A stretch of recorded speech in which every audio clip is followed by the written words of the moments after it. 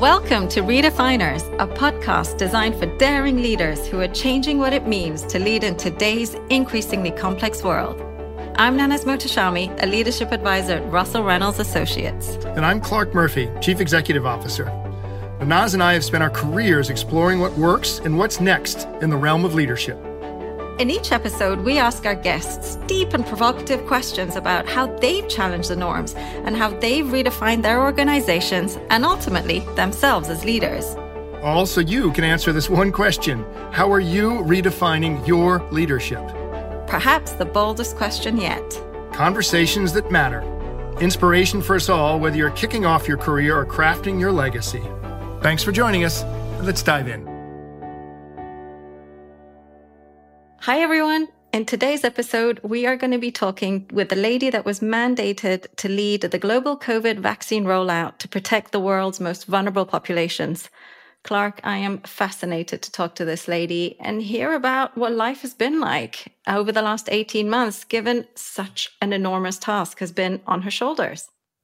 I can't believe it. I think about the pressure I feel like we've been under, whether it's work or family or health or testing, whatever. Okay. I'm a little humbled. I'm a lot humbled, in fact. She literally is trying to save the world and get the vaccines to the people who really have the hardest time receiving them. So I'm fascinated. Also a little bit about kind of style and personality. She's got to be cool under fire with so many countries and governments and NGOs circling her all the time. So I'm pretty excited. I couldn't agree more. And I'm also fascinated to hear what her kids think of their mom saving the world. Yeah. Clark, tell our listeners who we are going to be talking to today. Our guest today is Aurélia Nguyen, who is the Managing Director of the Office of the COVAX Facility. COVAX is a joint endeavor of the World Health Organization and the Coalition for Epidemic Preparedness Innovations and Gavi, the Vaccine Alliance.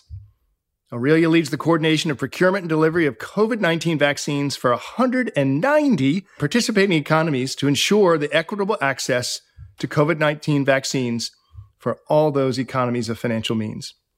In her role, she oversees almost $10 billion in pledges from countries around the world to support COVAX. Prior to COVAX, she served as Gavi's Managing Director for Vaccines, and before that, she worked in various leadership roles at Glaxo Smith Kline. Aurélia, welcome to Redefiners. Hello, Clark. Hello, Naz. Thank you for having me. Aurélia, we'd like to start and talk a little bit about you and your career. You started life on the finance side with one of the world's largest big pharma organizations, GSK, before moving to their work with their vaccines policy, before ultimately then making the switch to the nonprofit world and moving on to Gavi. Can you tell us a little bit about what motivated that switch? And was this a passion that you always had? Was this part of your planned career path? So it's very much been a passion for me throughout my career to think about equitable access to medicines and vaccines. But as you stated, originally I started my work in finance. I had parents that worked in a bank, so I think I was trying to follow what I thought was a dutiful pathway. But I think very quickly I realized that although I enjoyed the technical skills in finance, it was really my fascination for, on the one hand, the impact of medicines and vaccines, and then on the other hand, this equity question around access to medicines in developing countries that was driving everything that I was doing. And so over time within pharma, I retrained, did a master's, and then that led me to switch over from the private sector in the pharma industry to the Gavi Alliance. As a leader at GSK, you've got goals and budgets and profits and revenues, and one has to drive as a leader a certain way. Coming to Gavi and COVAX, how does it affect you as a leader or how you lead?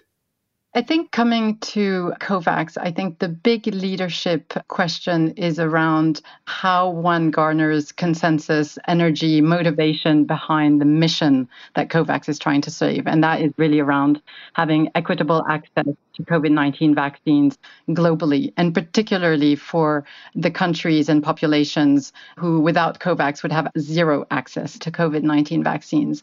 And I think from a leadership perspective, the question is how one mission brings together a very diverse set of actors and a very diverse set of skills around this mission, and recognizing that we're not starting from scratch. We're using organizations that have been in existence before, and how you harness the capabilities around this new vision and in terms of answering the pandemic crisis in unforeseen sort of pressures and speed. Can I ask you to elaborate a bit more on that, Aurélia? Because, to your point, it's a diverse set of stakeholders that you're managing. You don't have a command and control kind of over them. You can't tell them what to do. It's all about influence. How much of a challenge has that been? Has it been difficult? Have you wanted to pull your hair out at times? What's been the trick to kind of influence those external stakeholders? Indeed. I mean, I think this is where a collaborative style of leadership is really critical.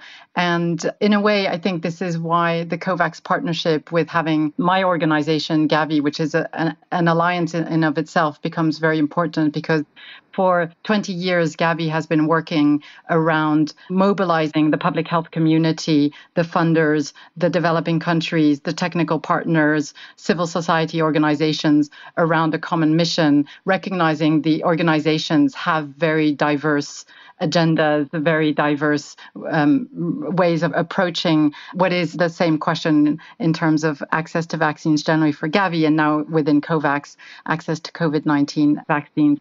So I think understanding a little bit how organizations can really rally around a common cause and being able to build consensus around what each organization brings, if it's technical expertise, if it's funding, if it's the ability to advocate, and harnessing that energy towards a common, not just vision, but then much more specifically, milestones, deliverables, I think is the critical path. I think the other thing to recognize is being respectful of the organization's constraints, because when one deals with a very diverse set of actors, I think understanding the room for maneuver is really critical, and being able to work within those, I think ultimately leads to a better result. Aurélia, can you tell us a little bit about what sort of a huge undertaking this all must have been?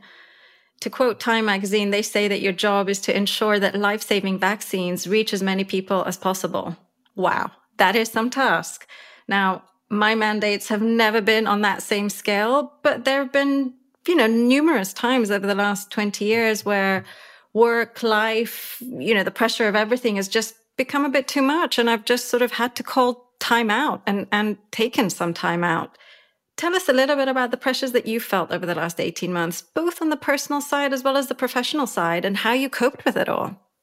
I will say that right from the beginning of the pandemic and still to this day, every day has its fair share of doubts and big moments of stress. And over the course of the pandemic, the natures of the problems evolves, but there's always an amount of feeling sometimes a little bit out of my depth. And so if anything, sometimes it's about getting a little bit comfortable with that, as well as realizing that it is not all on one person. So indeed, I have a very specific role. I'm very honored to have a specific role within COVAX, but one does it with one's leadership, one's board. One does it with pulling together incredible teams with very talented individuals at lightning speed, because everyone is very much motivated around a single purpose. So I would say, for me, it was a very daunting prospect. Also balancing the personal considerations. I have young children who still need a lot of hands-on care, and making sure that I was going to be able to balance all of my professional and personal obligations, I think is something I thought about and discussed very closely with my family before I jumped in with 2 feet, so to speak. But I think it's also a time where I think many people in their respective roles have really felt the need to step up to an urgent and very pressing call, and that for a time being, it's a little bit almost like a war effort. I think it demands a lot of personal sacrifice for a wider goal. Aurélia, can I ask, do your children actually know what you do? I'll share a quick anecdote. I caught my son last weekend rather sweetly telling his friends how he was really proud of his mom because she was now on the radio. And I actually had to stop myself from butting into his conversation and correcting him and saying it's actually technically not the radio and a podcast. Nonetheless, it was very sweet. It warmed my heart. Do your children know? Do they know what you really do? So my older son knows more about vaccinology at age 7 than I think I did when I was 24. So he has a fairly good sense. My younger child, who is now 4, I think has lived the pandemic more in the sense of asking the question every day, when is the virus finished, Maman? Yeah. And I think he understands that it's extremely demanding for my time. And of recently, he's been asking when he's going to get the vaccine. I'm not sure he fully understands what that means, but they certainly have a sense that something important is going on, obviously, around them, and that my work is linked to it. It is a war effort. It's like the Berlin airlift, except to 190 different economies. It's unbelievable. And I'd like to think, we're doing our bit as well at Reynolds Associates. We're part of the Go Give One campaign, where for $5 donation, it provides a vaccine to someone in a country that can't afford it. We're all in the effort together. And that brings me to a question, Aurélia. Gavi's COVAX has a goal to buy and distribute 2 billion doses of the COVID vaccine to low-income countries by the end of 2021. Unprecedented to mobilize the resources necessary. How much of the infrastructure was in place before the pandemic, and how much have you had to figure out on the fly to get solutions as you go?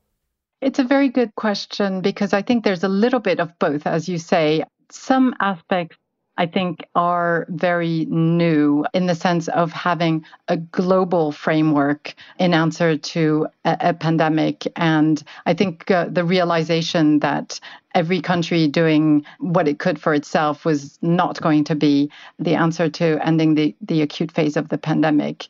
But there are already a number of building blocks that were already in place in terms of the expertise that was in place to have the fastest vaccine development for coming through the research and development pipeline, being able to procure at scale large quantities. So COVAX is on track to buying and distributing 2 billion doses of COVID vaccine through to the end of 2021. And then onwards, we have line of sight towards 5.6 billion doses.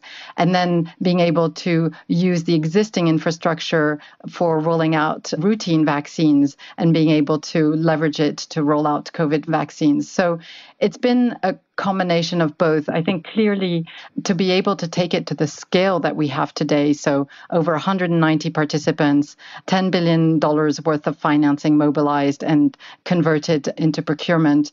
Some innovations have had to take place in terms of the level of scale up, in terms of looking at some of the mechanisms for indemnification and liability. I think for us, the hope is that although we don't know when there will be a next pandemic, I think it's an evolutionary certainty that there will be a next pandemic. And so how do we use what we've learned and built through COVAX to put in place and have a better response next time, so that we're not wasting time raising funding, we're not wasting time putting in place some of the pieces that we're missing this time. Can this infrastructure be used for other healthcare services in the future, or you really think it's focused on pandemic or viruses or diseases specifically? I think there's probably a number of different uses that it would be interesting to have, I think, a global dialogue around. So clearly we've used the partners of COVAX, so WHO, CEPI, Gavi, also UNICEF, who have the knowledge around vaccines to create an end-to-end solution, if you like, from vaccine R&D through to delivery. And then I guess, beyond health itself, how this model of partnership could be applied to some of the other big problems that the globe is facing. I think if it's a source of inspiration, that would be really great as well. Can I pick up on that? So as you said, look, the pandemic has brought unprecedented collaboration between your sort of pharma organizations as well as the private-public partnerships. Going forward, what else could we inspire? What could this situation inspire in terms of collaborations going forward?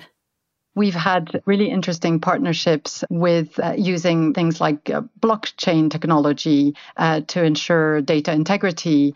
We're looking at using satellite imagery to identify communities who may not be mapped in official systems. So there's so many other aspects, I think, that we can build on and really help strengthen the health systems overall beyond a pandemic setting. One of the things that I think has been interesting is the issues of sustainability seem to have been crisper, more present, more visible, particularly in this pandemic, whether it's climate change, global health, water, poverty, etc. The public partnership that Gavi represents fits in a bigger view of how the world could hit some of these sustainability goals. How can the model be used as a framework with other global challenges as related to sustainability? I think all of the very, very big defining challenges of our time, if you like, are broader than any specific sector can handle. And I think really it's one where the combination of government focus, private sector focus, the public-private partnerships. Also, I think here the role of civil society is also really important. It's about creating this platform for dialogue that is made concrete through financing, through the ability to program and then to implement, that really brings everything together. But for the types of issues that we've mentioned, these are going to be long-term proposals to be tackling anyway. So just picking up on that, so they're long-term, and the private sector, people worry about the quarter or the year. And we're asked all the time from board members and chief executives, and they say, what can I do as a private sector leader? Where do we step in? What's your advice for a private sector leader staying in the private sector about how they can help with some of these issues? I think it would be very simply focus on what you do best and then focus on how that can be built to serve a broader social goal, so to speak. I get a lot of approaches from private sector companies who are looking for philanthropic endeavors. And of course, I think philanthropic private sector endeavors have an important part. But particularly for companies who work within the health sector, it's about how one is able to use the core business to contribute and to maybe redefine some of the business models that have been used over time. And I think this is a little bit sort of what the genesis of Gavi was when it was created 20 years ago. There was clearly a market failure where pharma companies were not developing vaccines with the developing world in mind, or the vaccines were completely unaffordable. And it was really about turning that proposition to say, actually, how can this be part of the core business model? Because vaccines in the developing world bring a large volume. It may not be as profitable as other segments, but it helps ensure visibility and predictability for production of vaccines, which is an extremely long process. And that has a value. It may be a different value. So in fact, the pharma industry has had one of its redefining moments as they realized what vaccines could do for the world, but yet folded into a bigger business. You talk about redefining. I found that really interesting. Absolutely. Going from what wealthier private sector leaders can do to what wealthier countries can do, Aurélia, I've got a sort of big question for you on sort of your view of global equity. If you think about it, what difference does it make given that we live in a completely interconnected world where an outbreak anywhere, as we've seen, has the potential for an outbreak everywhere? If we want to get rid of this virus and prepare for future viruses, what do you think developed countries need to do to make sure that everyone has access to vaccines in healthcare going forward? From my perspective, anything that we can do to stop prolonging the pandemic is going to be important in the short term. And then there's maybe a more medium and long-term view. In the short term, we know that the richer countries have a significant surplus of doses available now. They are vaccinating large parts of their population and will, even with a fully vaccinated population, still have surplus doses. And so I think deploying those doses and donating those doses through COVAX is going to be the single most effective intervention a country can make in terms of keeping the pandemic in check. Making sure that all of the doses that are available are redeployed where they're most needed, particularly in lower income countries, I think is critical to make sure that we can save lives. We can also lift some of the pressure that we're seeing on very, very stretched healthcare systems. So we've been very fortunate to have, I think, some very meaningful announcements of dose donations from wealthier countries. And then I think in the more medium and long term, looking at what is the level of production that needs to be available globally is another important factor, and thinking about how we can have a more resilient global landscape for manufacturing and production of vaccines, I think is important. But that's going to obviously take a little bit more time. I think keeping that awareness so that it can be built into the DNA of leaders and their reflexes, a little bit in the same way that I think environmental sustainability considerations are starting to really permeate into the fiber of organizations. I think that would really amount to meaningful progress. We'll be right back, but first we're going to hear from Simon Kingston, a managing director in our London office. We're nearly 2 years into the decade of action needed to deliver the United Nations Sustainable Development Goals by 2030. The pace of that action needs to accelerate, and the engine will be the private sector in partnership with social impact organizations. Many leaders recognize the need, but how well are these partnerships working, and what can we learn from progress so far? Here at Reynolds Associates, we recently analyzed the challenges and opportunities for effective corporate social sector partnerships, and 3 key lessons emerged. First, the need to establish a pro-partnerships culture in social impact organizations.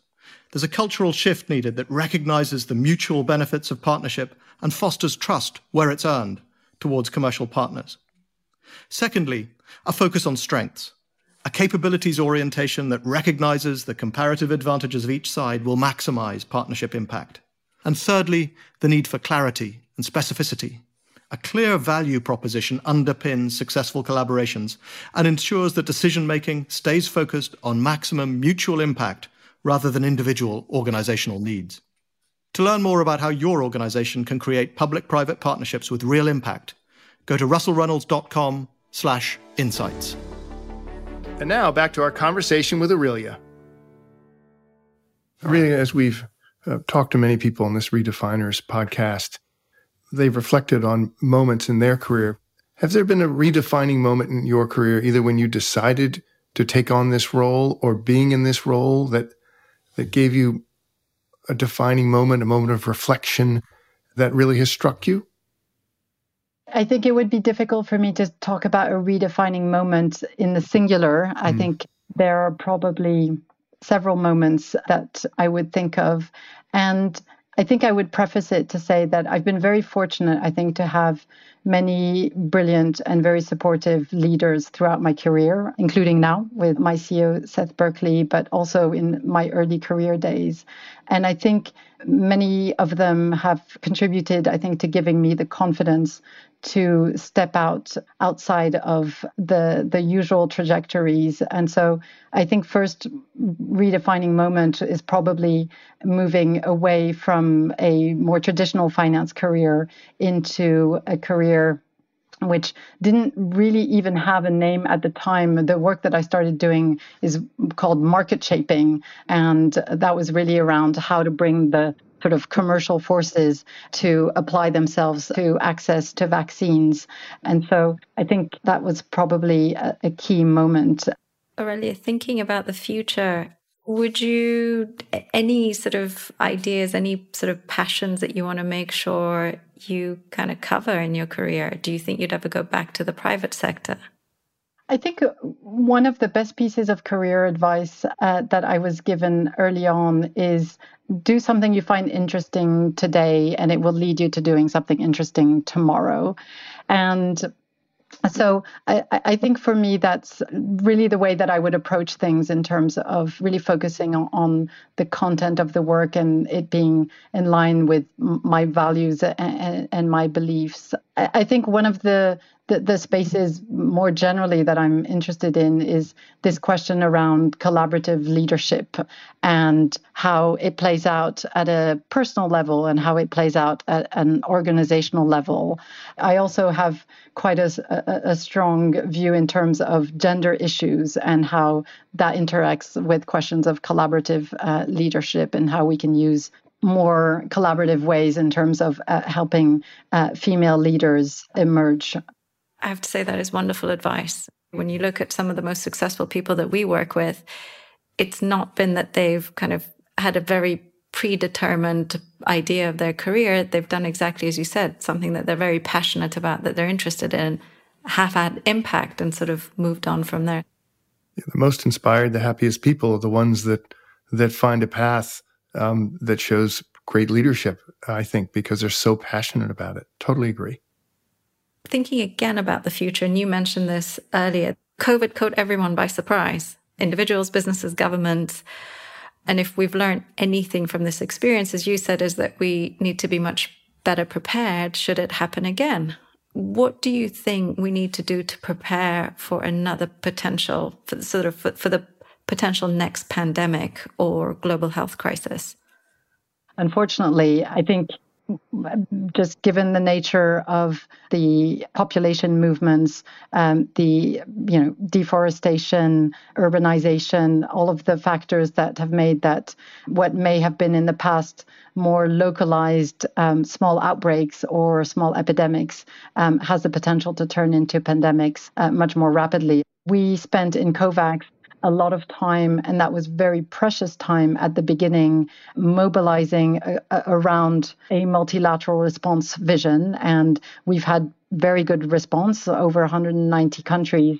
But I think getting ahead of that and having a commitment right from the start, I think would have saved us precious time. I think the other aspect has been around financing and making sure that financing can be unblocked very rapidly so that as rich countries were placing their orders with vaccine manufacturers, we were still raising financing. And so obviously we didn't have the first place in the queue, even though one would argue that we represent populations and countries who have the highest need and the highest toll.